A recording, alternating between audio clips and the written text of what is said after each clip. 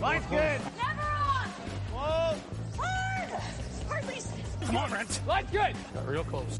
I hear high, right? Try and hit 2/3. Have they saved it for her? Yes, they have. Ooh, welcome to Game of Stones, everybody. I am Sean Graham Scott, alongside, as always, hello, Scott. Sean, what's up? Long time no talk. How you been? Been doing pretty good. Been Yeah. doing a little traveling here and there. We both have. We happen to be in the same spot at the same time for part of that travel, but from the World Curling Championships out in Las Vegas, headed across the pond for a wee while. Saw you at a couple locations there. Just returned back from beautiful Madrid, and was excited to talk about a little curling, Scott. Yeah. Did you get the curling itch in Spain? Is the anticipation for the World Mixed Doubles palpable? Can you feel it in Madrid? Well, I did mention it to a couple of the people who we met over there, and the responses were, very, very energetic, very exciting, very curious about what I was talking about and what curling was. So I don't know if it's quite made the inroads there in Spain as perhaps some other sports, but I did my part by spreading the gospel of curling Very to good. my tour guides. Very good. I like that. I like to hear that. So yeah, let's get into it. We haven't talked curling in a while. What's up first? So a lot going on. The last time we talked, Scott, was a preview of the Men's World Curling Championship, which of course was going on in Las Vegas. I was out there. The last episode we released was a compilation of some of the audio that I was able to collect from the players out there in Las Vegas. But we have not talked about Niklas Edin winning his fourth consecutive Men's World Curling Championship, 6th overall. Scott, we did talk about it when we saw each other ever so briefly, but how would you summarize Nick Edin winning? Where does this put him potentially in the pantheon of all-time greats? Well, he's got to be the GOAT, right? That's the most of anyone ever in an era in which it's harder than ever to win. So hats off to him and to his team. And, he's done it with two separate teams. Seems to me even more impressive. So yeah, greatest of all time. Yeah, it is hard to argue that at this point, given that he now has the gold medal. I think the gold medal was necessary for him in the course of that discussion. So the fact that he now has that following the Olympics in Beijing, that certainly does really just polish up the resume. There is some discussion, I don't know how valid it is, about his, I think Colin used the word curious. I think that's fair. Curious record in the Grand Slams, that he has 3, all of which in the same season. So he doesn't have a stellar record in the slams. I think Christopher Sundgren replied to that tweet saying, yeah, we get up for the biggest events, which, okay, fair enough.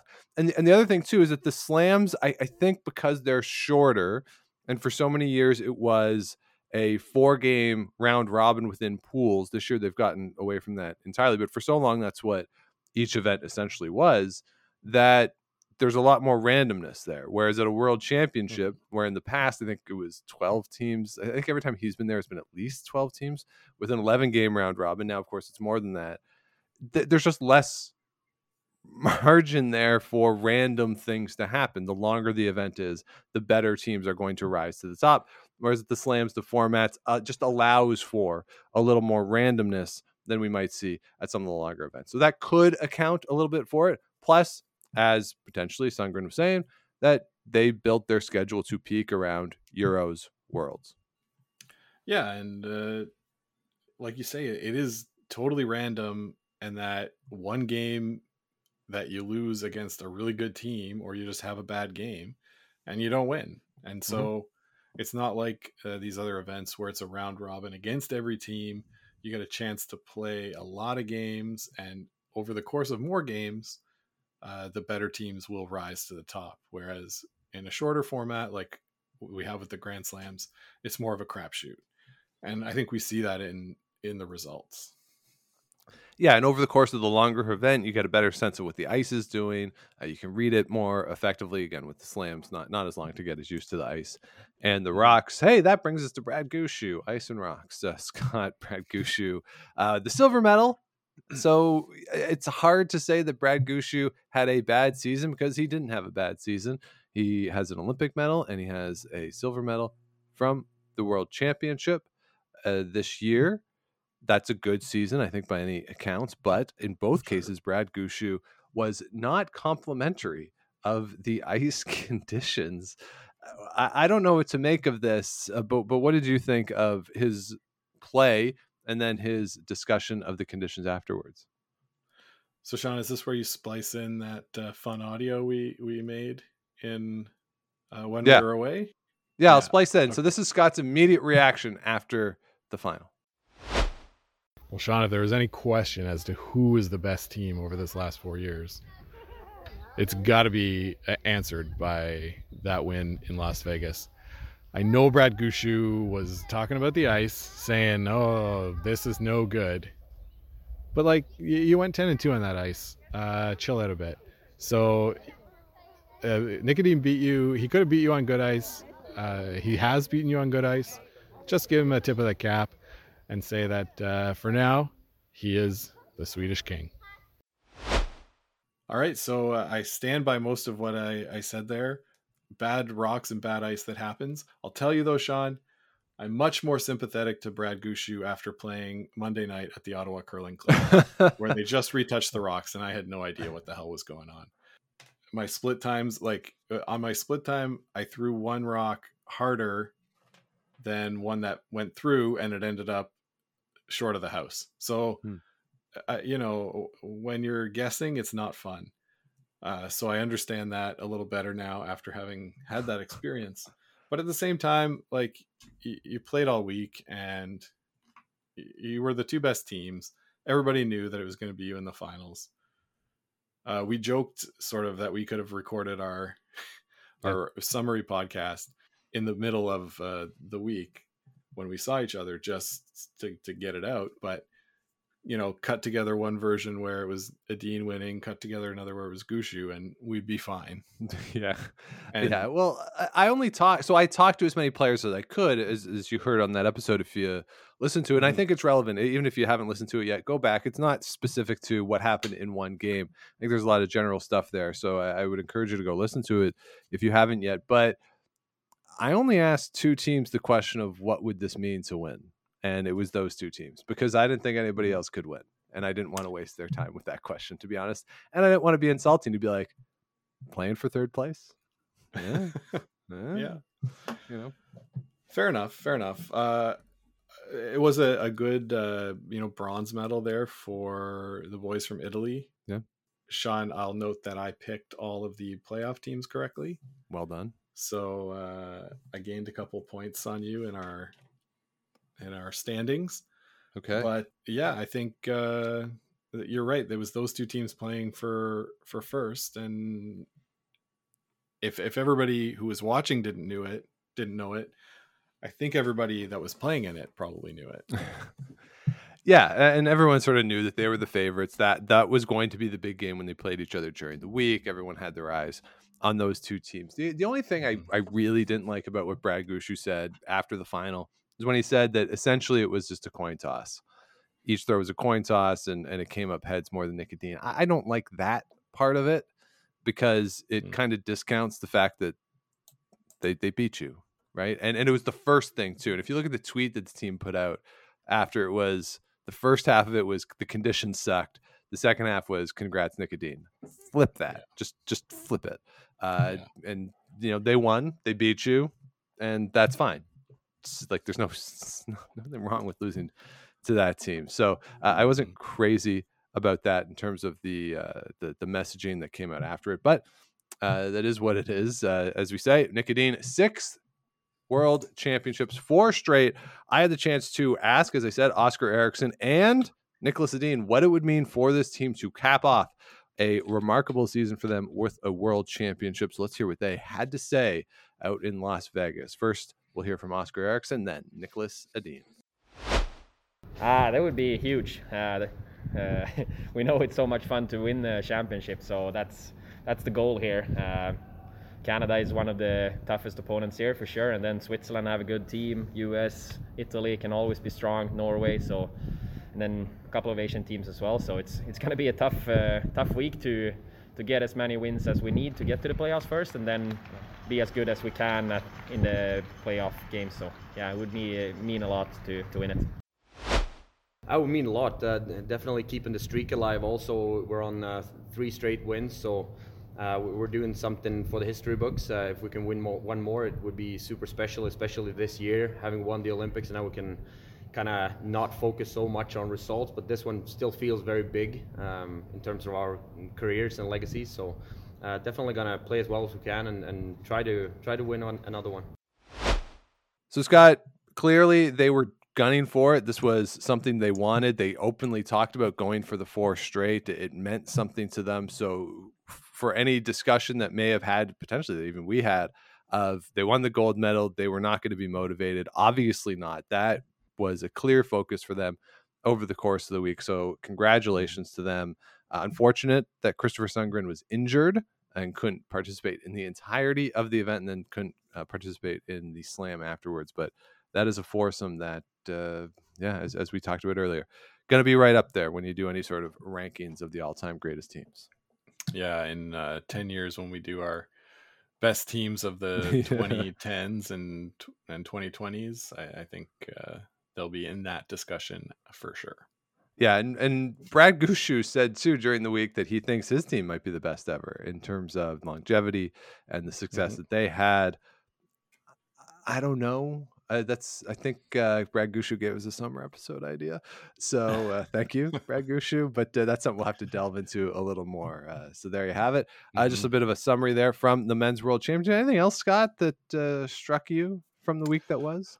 Not too much else. No, I guess we could touch a little bit on the crowds or lack thereof in Las Vegas. Is a full 9-day event the kind of thing that Las Vegas can sustain, or is a short event like a slam or a Continental Cup better suited to Vegas? I would argue that yes, those 2 shorter events are. People always say, you go to Vegas for a weekend and you spend, a month there.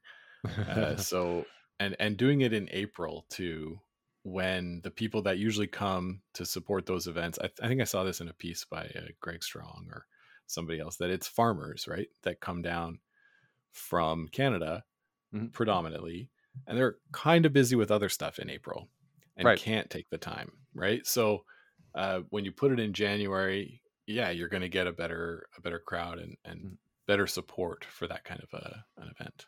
Yeah, I think the other constituency too, and I don't know I can't remember if Strong talked about it in his piece, because I did read that, it was quite good, is the number of snowbirds who, Phoenix is not that far away from Las Vegas, who have come over. We've met people when we've been down there who are snowbirds who either are coming over, or that's how they started their winter. Like they wait until after Christmas, then okay, Continental Cup, that's when we'll go down and head over to Phoenix. So you have those people who might not be there in April as well. I agree, 9 days is a long time in Vegas. It really is a weekend town. And like I said, I was going through my credit card bill. I got home last night, and so I was going through it. I not only did I see one charge, I was like, what is that? I Googled what it was, and I still couldn't figure out. It wasn't. And then it took me about 10 minutes to realize, oh yes, I did go there, and this is the amount of money I spent. But like, you just forget some stuff when you're in Las Vegas.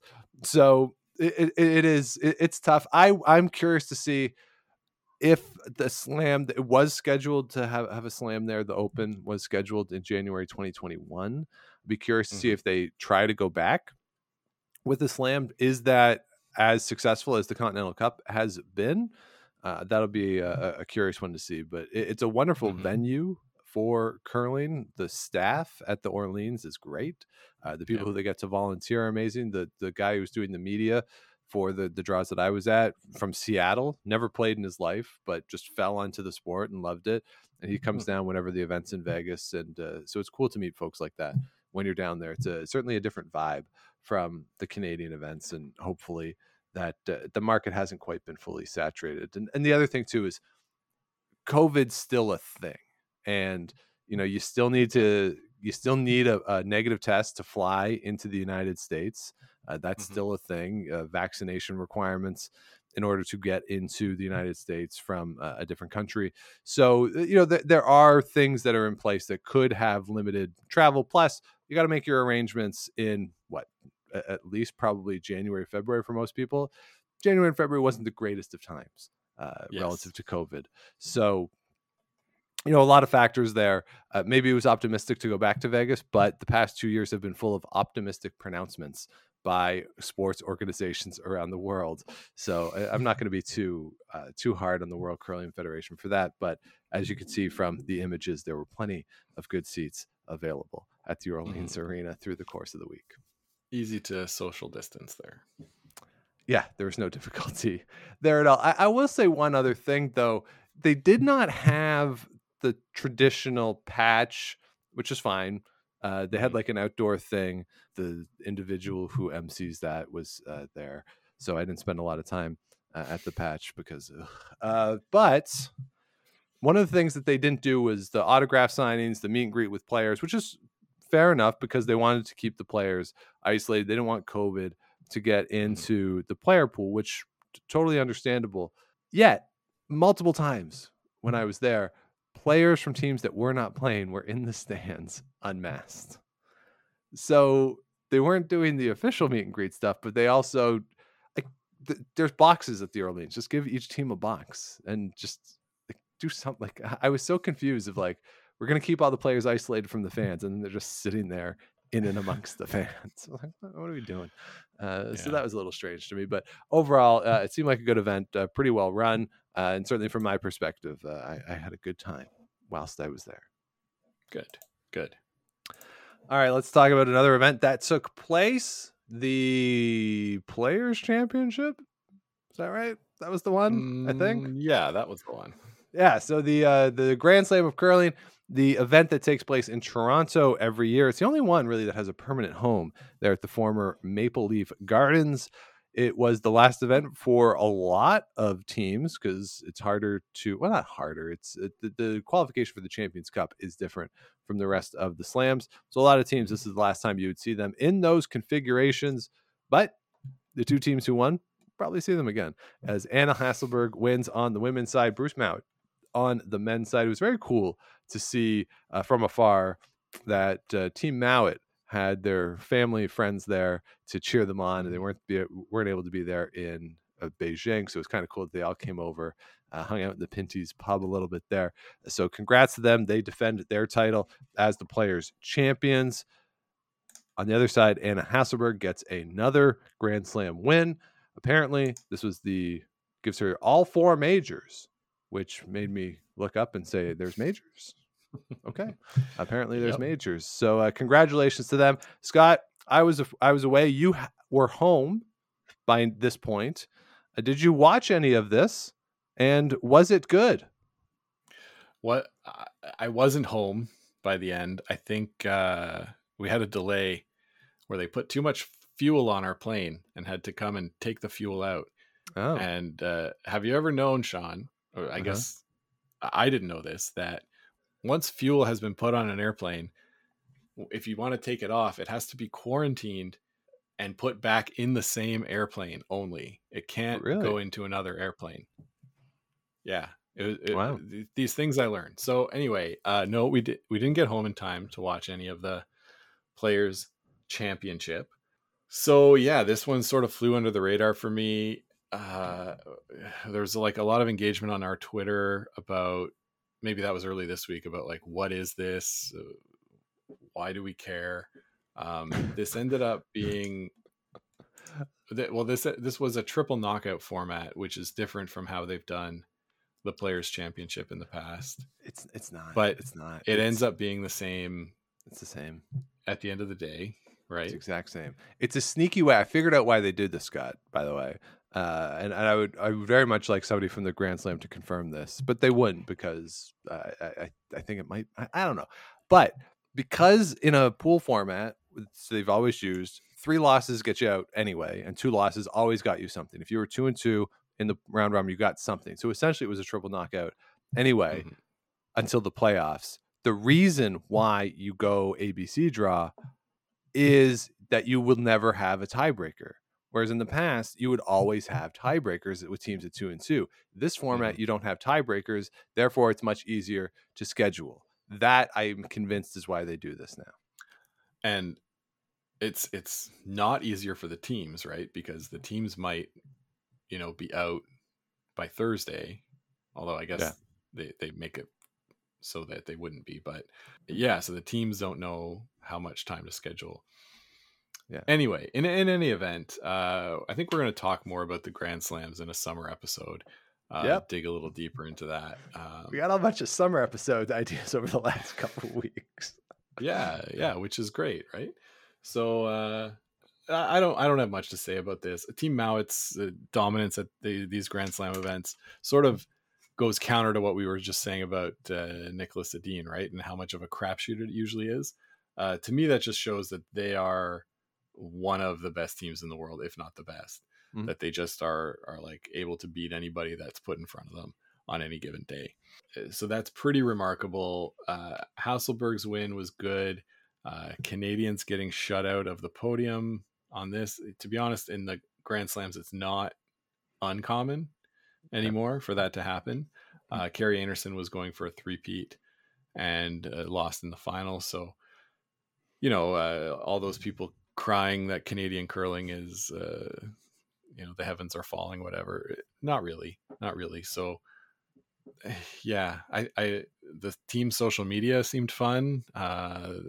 Colin Hodgson eating hot dogs at the Blue Jays game, right, was pretty fun. That photo made the rounds.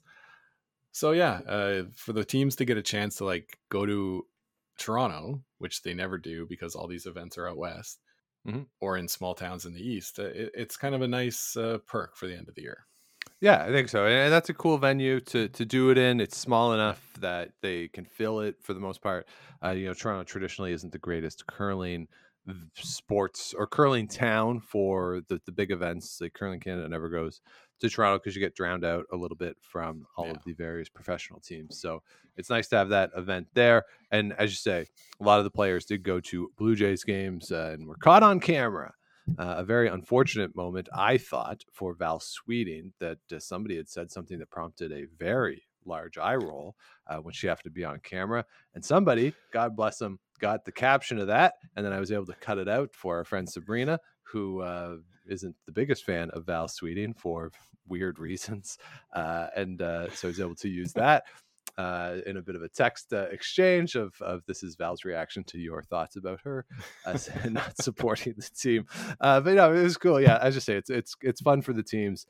Different place that they don't usually see, and a lot to do in Toronto. So congratulations to the winners there. One more Grand Slam on the course of the season, the Champions Cup coming up. And don't get me started on the name of the Champions Cup. If you don't have to be a champion to be there, it's the one like ridiculous argument or one ridiculous perspective that I hold that I actually truly believe in my heart of hearts that like the Champions League and UEFA shouldn't be called the Champions League. The Champions Cup shouldn't be called the Champions Cup because of how you qualify for it.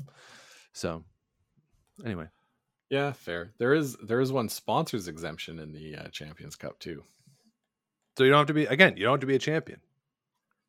Don't call it the Champions Cup. Anyway, another summer idea, or that'll come up in the episode where we talk about the slams. Just and in terms of the online stuff, I think it was all good natured. I had fun with it. I don't think anybody was like super negative or super mean about it. And I appreciate Victor Gel reaching out to offer his thoughts on it. So and everyone else who did as well. So for those who agreed with me and those who didn't agree with me, it's all good as we talk about the state of the sport moving forward. So let's talk about the next big events that are going to be taking place, kicking off this weekend. First off, let's talk about the World Mixed Doubles Curling Championship. This is taking place in Geneva, Switzerland from the 23rd of April to the 30th of April. This is a change in the format of the Mixed World Doubles Curling Championship. I think I said that wrong. Now, last year I think was like this too, but it's I'm still not used to it, Scott, that it used to be just everybody could be there. It was a bit of a cluster, weird random pools of teams and countries that you don't usually expect to see at curling events. Now they've pared it down. It's a qualification event. Top 20 teams who have qualified are there, divided into 2 pools of 10. Scott, are you excited for the 2022 Mixed Doubles World Championship? I'm a little bit excited. Yeah, it's the time zone isn't ideal for us, but it's not terrible. I would say it's not as bad as some of the events in the Pacific, Asia Pacific time zones, because we're able to see a couple games a day. But the format is not as interesting to me as if it was crazy, some sort of crazy format like before with 8 pools or 4 pools of 8 or however it was before. I kind of liked having tons of games. I'm excited to see some of these teams. Like you say, these are the teams that we don't always get to see. The Australian team is back from the Olympics and their run, and they're in the same pool as Canada, so that'll be like a fun grudge match kind of thing. Team England is there again. They were fun to watch last year. The US entry, I believe it's Plies and Persinger that won this year, so that could be a fun team to watch. But they're not there. They won the mixed doubles Olympic qualifier. The mixed doubles American Championship went to the Hamiltons. Oh, that's right. The Hamiltons did win. I forgot about that. They won just after the Olympics, I think. So yeah, there you go. Whatever, fun team. The Hamiltons as well. So I'm excited for some of these teams. Stefania Constantini is not playing with Amos Massaner, which is a little bit disappointing after their gold medal run. But yeah, I think mixed doubles curling is fun and exciting, and I just wish that it was still available on YouTube for us to watch, because it's just easier. I have the Recast app pinned here to my on my computer, but I don't have my personal computer on all day because I'm working. I have a TV here. It would be easy to just put my YouTube app on and let it go. So that's where I am with it. What about you? Okay. Yeah, I'm excited as well. I agree. I wish it was still on YouTube as opposed to the Recast for sure. But depending on where you are in the world, there is pretty good coverage, I think, of this. Certainly improved of what it used to be. Like if you look at the broadcast schedule, NHK is going to have, I believe, all of the Japan games. So if you're over there in Japan, you can watch those. Swiss TV is showing a lot of the Swiss games. Peacock and the Olympic Channel with most, if not all, of the United States game. TSN is picking up select Canada games, and that's going to be the full world broadcast of it. It's Vic's not going to be there for that. This is what they did last year as well. So they're picking up some of that. So, around the world, you're getting something. It's not as bad as it used to be. So you're going to be able to get that full playoff coverage on TSN and Peacock and the Olympic Channel in Canada and the United States. The final will be on Swiss TV as well. And if Japan is involved, it'll be on NHK, any of those playoff games. So there's something there. It's not great. It's not as good as it could be, but there's something, Scott. Yeah, there's something. Something is better than nothing. I'll agree. Yeah. And all right, let's just run through the 2 pools real quick. In Pool A, Denmark, Estonia, Finland, Italy, Japan, Korea, Norway, New Zealand, Switzerland, and Sweden. Pay attention to those bottom 2 teams, I would say, here in Pool A.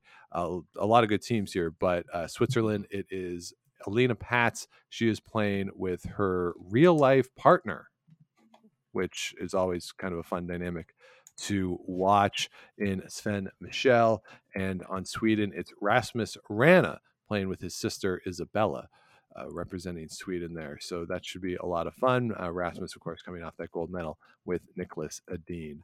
So those would probably be the 2 favorites there. Anyone else, Scott? I know we mentioned a few teams. I already mentioned Italy, Stefania Constantini, but without Amos Massaner in this event, it's Sebastiano Arman playing the male position for Italy. Who else in this pool might stand out to you to pay attention to? So Norway is not going to be Skasley and Ned Grotten as we've seen before. It's going to be Magnus Ramsfell, and I think his sister Maya. Yeah, I think that's right. And the Koreans, Kim Min-ji is going to be there with Lee Ki-jeong. So that should be another fun team to watch. Yep, I agree. On That's the A pool. I do think the balance of power is probably in Pool B, though. Yeah, a lot of really good teams over in Pool B. So it is Australia, Canada, the Czech Republic, England, Spain, Germany, Hungary, Scotland, Turkey, and the United States. We mentioned the Hamiltons for the United States. For Scotland, it is the Olympic gold medalist Eve Muirhead playing with Bobby Lamley from Team Mowat. That team is going to be a handful to deal with for everybody else in this pool, to be sure. The Canadians, Jocelyn Peterman, Brett Gallant, they were selected by Curling Canada after the national championship was unable to be played. They have gone before. They were the number one ranked team in the rankings. So we'll see how they do, if they can improve on their previous performance. Elsewhere here, Australia mentioned Tally Gill and Dean Hewitt, the Olympic team for them. And other teams that have had some level of success at the mixed doubles that you might not necessarily expect, right? So if you look at a country like Turkey, for instance, it's Yildiz who's playing. So there's some good teams here, Scott. Yeah, and the Hungarians are sending the team that won the 2009 World Championship in mixed doubles. Just a sec. 2009. So it's Sakaresh and Noj that are playing. So they're older. I think they're in their late 40s, early 50s type of thing. So they're not sending the team that we've seen, trying to qualify for the Olympics. So, they a lot of experience. We'll see if that helps them at all. But like I said, this pool is pretty stacked. The English team is really quite good as well. So we should say, I don't know if we mentioned, Sean, top 3 in each pool will advance to the playoffs. The 2 versus 3 crossover game will happen, as we've seen in some other events this year. And the first place teams get buys into the semifinals. Yeah, and then down at the bottom, you do have the relegation. So the team that finishes last in each pool is out and will have to requalify next year. There will be crossovers for the 8-9 game, or the 8-9 finishers. The 2 losers of that will also have to requalify next year. So a lot to pay attention to at the bottom of the standings, too, as you get later in the week. So good luck to everybody out there in Geneva for the Mixed Doubles World Championship. Scott, you want to pick a winner? As you said, you made up some points on me in the Men's World Curling Championship. So I assume, based on how you phrase that, I still am in the lead? Yeah, you're still, I think, 2 points ahead of me. Okay. I like that. Overall, let me really quick open it and double check, because this is what everybody tunes in for, I know. Well, I think it's good. We keep each other honest on this, what we get right, what we don't get right. And of course, if you're betting using our picks, maybe reevaluate some of your choices. Some of your life choices, yeah. Yes, Sean. So after the World Championships, I scored, out of a possible 14 total points in the World Championships. That's 1 for each playoff contender, plus an extra point for picking the winner properly. Yeah. I scored 10. Wow. And you scored 8. Not a good score. On that. So, but based on the strength of your success, or strength of your picks earlier, you do have a 3-point lead on me. 43 points to 40 on the year. All right. So let's get into this then. Mixed doubles, Scott. Let's do it. Who are your 3 teams from each pool? Sean, I'm going to need you first to pick, because I can't pick the same as you. You could just have a strategy to pick the same as me. All right, that's fair. Yeah, that's fair. So give me Switzerland, Sweden in Group A. I think those should be the top two. And I'm going to go with Korea as the third team out of Pool A. Over in Pool B, I will take the Canadians, the Scots, and this is hard. The third one's hard. This pool's too deep. But let's go with the English.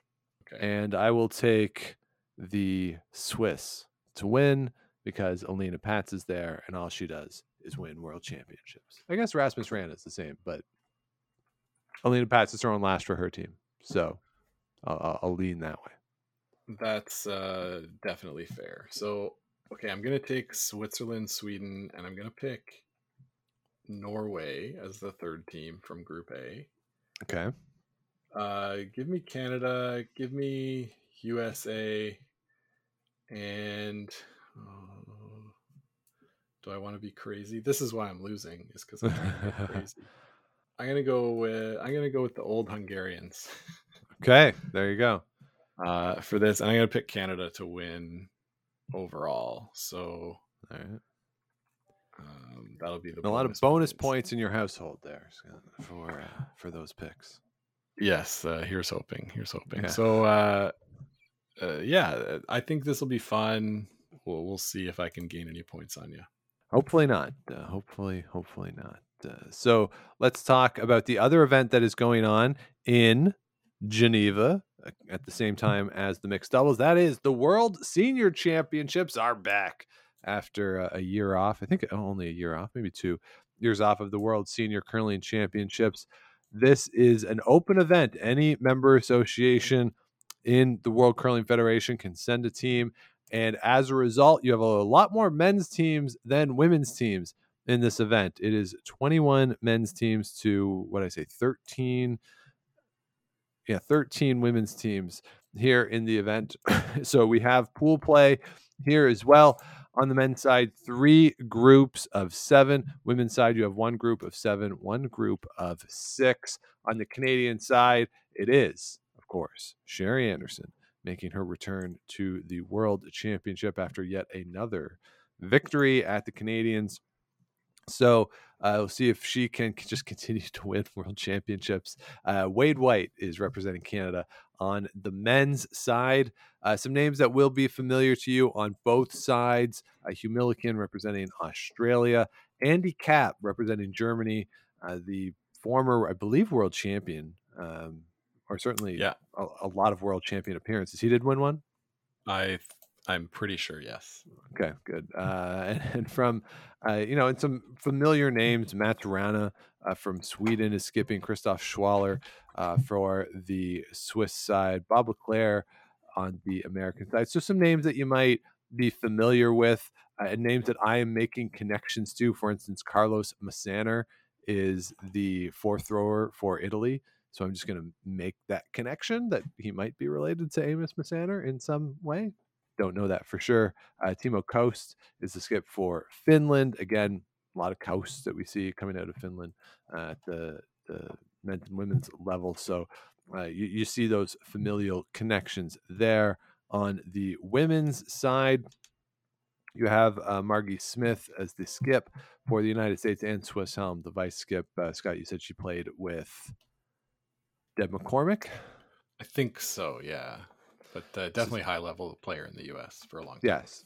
So some cool teams, so some folks who you're going to be familiar with. And I also like that, again, some countries that you might not see all the time. Ireland has a team. We never see Ireland at World Championships. So really cool for them to be there. Latvia's there on the women's side. England has a team here on both the men's and women's side. Belgium, you have John Robillard is skipping. Our friend, Jerry Hermans, the vice skip, who is, we've been in touch with him. We've had some back and forth with Jerry before. Fun guy to be in touch with. So it'll be fun to see how they do over there. Fun to see Belgium at a world event. So Nigeria is playing. Tiana Cole, the skip there on the men's side. Slovakia, Turkey. So again, some teams that we don't see all the time playing at the senior championships in Geneva. So good luck to the 34 teams in the field. Should be fun, Sean. Should be fun. All right. That's all I got. That's your contribution. Great. All right. The last thing that we will talk about, Brendan Bottcher announced his new team. Curious though, Scott, I don't recall seeing an announcement from the other Team Bottcher account. I think they missed a step on that one. That they were not playing together again? Yeah. Did they make that announcement? I don't listen to the Inside Curling show all the time, so I might have missed it. It might have been on there. Okay. Like I don't know, because I saw the announcement and the new Twitter account. I was like, okay, like that's fair enough. And then I looked at the old Twitter account and I looked through it, and never was there a statement that was like, "Oh, we're parting ways," which I thought was a little strange, but whatever. I don't much care. They can do whatever they want, and as long as there's no bad blood, I don't want to see a recreation of what happened in December. That so if all the players are cool, I was just like, wait, isn't there? What? But that team, maybe it's the step. I don't know. And I understand, based on what we know, I understand why the new Twitter account was created. But again, it was curious. Anyway, so the new team is going to be Brendan Bottcher, Mark Kennedy, Brett Gallant, and Ben Hebert. Scott, are they immediately the favorites for all the things? I think in they're Canada, the favorites. In Canada, I should say. I think they're the favorites in Canada to go to the Olympics, but 4 more years of curling on anyone, it could be tough. Mark and Ben are, I think, my age, maybe a year older, and I start to feel sore from doing nothing. So I don't know.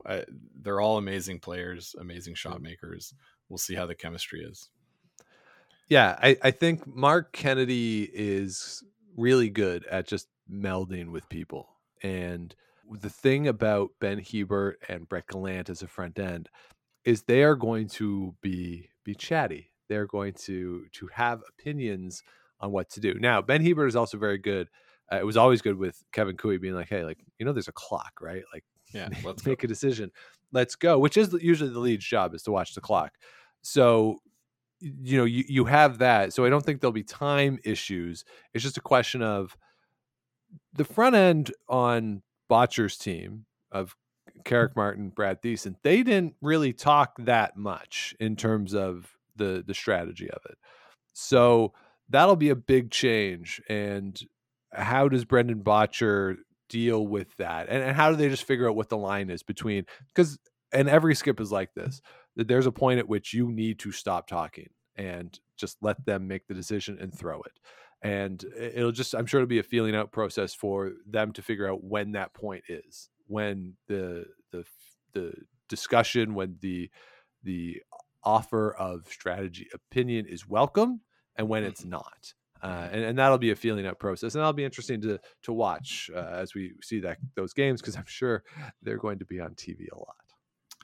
Yeah, and I'm also sure that Brendan won't be able to collect all the Aeroplan points from their flights going forward. I think that'll be a bit of a different business situation too. So yeah, allegedly. Yes. So that was a pretty big announcement, not unexpected. Still some dominoes to fall on the team announcement side of things. Still things to happen. Players who need to figure out what they're going to do. And I think once the season is over, we'll do a bit of a recap of all the teams that have come out. Fun team too. Steve Laycock made an announcement what his team's going to be. Not a team that's going to win a Brier, but a team that could probably win Saskatchewan at this point. So really cool team there. Sean Meacham. I just always love to see Sean Meacham. Just the greatest non-sliding shoe in the history of curling, Sean Meacham. So the team announcements continue to pour out. And as I say, once we get into the early part of the offseason, we'll do a bit of a breakdown of where we think the teams stack up. So anything else, Scott, from the world of curling that you wanted to talk about? No, I think that's all, Sean. All right. Well, okay, because there's something I want to talk about then that I'm sure people are on the edge of their seats about. You made reference to it earlier that Monday night at the Ottawa Curling Club, earlier in the day Monday, there was an email that was sent out saying the rocks were touched up. Curious decision, I felt, with 2 weeks left in the season to touch up the rocks, but fine. They can do it. There's going to be a club championship. So maybe you do it, get a couple games win before, and then the Rocks hopefully are at peak position for the club championship. Now, club championship doesn't affect us at all, but the last draw of the season, the team that finishes first in each pool gets Barbucks. So I missed 2 games being gone. There was a bye in there as well. You guys had to go 1-1 in order to keep us eligible for Barbucks. Lost the first game, happens. And, you know, I sent what I felt was a very motivational text into the group chat before Monday's game. And then yesterday, I thought, ooh, maybe the results are up. And I looked at the results, Scott. And what happened? Sean, you weren't there. That's what happened. I'll admit that the Rocks and the ice were really confusing. Like I said, I had 2 rocks with split times that were about the same. One went through, one didn't make the house. In the first end of a late night game, you've got to throw it hard. I thought I threw at least enough to throw a T-line and hogged it. So I don't know exactly what to say, what happened, but we didn't make as many shots as the other team. And a lot of times we were in really good positions, and then the skip made a shot that you're like, oh man. And right. All credit though, he called them. It wasn't these fluky ones where we were trying to do something and ended up doing something better. Everything was called. It just we weren't then able to make up for it. So all right. I thought we had a chance to score in the last end, but we missed the line a bit on a run back and weren't able to. I'm sorry, did you not score at all? No, again, we did not. Yeah. Oh my goodness. I thought they got blowed out, but I didn't realize you didn't score. I think that's 3 or 4 games we've gotten shut out this year. Yeah. So come on, so Barboxer is dream deferred for the season. I don't think there's a way that we can win it. And it's weird that I've missed 4 games since the restart in January, and all 4 of those games were losses, and or 3 games, or no, 4, excuse me. And if you didn't score in 2 of them, you got 1 point in another one. And I don't remember what it was the other one before, but I think you got blown out then too. I'm not, Scott. So I'm 7-1 when I've been skipping. Like the team, we're 7-1 when I've been skipping. Under 500 when I'm not there. I don't think you've won when I'm not there. Scott, I am not a player who's good enough to go from a 7/8 winning percentage, whatever that is, to a 0 winning percentage without me there. It is a very bizarre thing to me that, and I'm sure just fluky. It's not a big enough sample size, but I was stunned when I saw it. I'm not sure that it's a fluke, Sean. I think we need you there.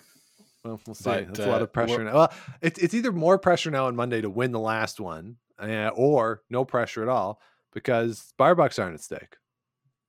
Yeah, no pressure at all. But we are going to stay after the game, Sean, and have some beer because it's our last game of the year. Yep, it is. Finally, the game that you missed before, Sean, we ended up losing. We lost by 2, and that one went points. 8, and it went 8 ends. So yes, we did. It was not a blowout. All right, that's good. But yeah, like I threw lead again, and I don't know. I just swept all night. It was fun. But yeah, we'll stay and we'll drink and celebrate what could be the last game for our team as a team. We'll see. We'll see what happens there for sure. And so I have 3 games left on the season, 2 on Thursdays. And that team lost when I was gone too. I don't know what's going on, but fluky season. You're good, Sean. Front, but you're good. 3 games left. It's weird, Scott. We talk about this, and we've actually gotten some feedback. People seem to enjoy a little bit of the banter about our teams. But if you look at some of the other podcasts out there, one of them which is extraordinarily popular, has somebody who has just won 2 provincial championships. And we're talking about we can't score in Monday D. Like, so a little different. Yeah. But congratulations, Lori and to Mary are Lori. better than us at, Yeah. at lots of things, but Yes, for sure, curling. Congratulations to Lori and her team. Composed Scott McDonald. I assume Scott was skipping that team that just won the the Ontario mixed. I think so, but I'm not sure. So certainly congratulations to them on that. So I think that'll do it for this week. Thank you so much for listening, everybody. If you have not yet, please do subscribe to the show wherever you get your podcast. Do likes, ratings, comments, all that good stuff. Helps other people find the show, keeps us growing. And of course, you can head on over GameOfStonesPod.com where you can find all of our past episodes, plus the merch under the merch tab. The weather is warming up, so you might not need toques and hoodies, but they're still good products, and I like them and I wear them all the time. So that's actually the only downside of spring and summer for me, is I don't get to wear those things as much because it's not really necessary in that weather. True. But I have the t-shirts, and I like the t-shirts too. So you can check it out under the merch tab. All proceeds from the t-shirts go to Food Banks Canada. The rest of the stuff to the Sandra Schmirler Foundation. We, of course, match those as they come in. And as always, if you want to let us know what you want to hear on the show, GameOfStonesPodcast@gmail.com, or you can find us on social media at Game of Stones Pod on Twitter and Instagram. So that'll do it for this week. We'll be back next week with something to talk about. The mixed doubles will be going on. The seniors will be going on. Maybe we'll have some new team announcements. Our season will be done the next time we talk, Scott, and potentially, I guess, a discussion about the future of the team, which I didn't know what was going to happen. And I think there's going to be a discussion of the Thursday team too, because on email it was said, oh, we should talk about it in person, which was the response when I said, oh yeah, I'll play next year with everybody. And the response, so let's wait till we talk in person. I'm like, wait a minute, what? We need to talk. We need to talk. Yeah. Oh no, I've been reading this book, the John Feinstein book about life in the minor leagues, and all the players talk about when the major league manager wants to see you, it's never good. So the fact that we need to talk in person, I'm getting a little nervous about how that one's going to go. Well, it'll be okay. But yes, we'll have something to talk about next week. Yes, so join us then when we're back with you next week. But until then, keep those brooms on the ice and don't dump that intern. Make the final.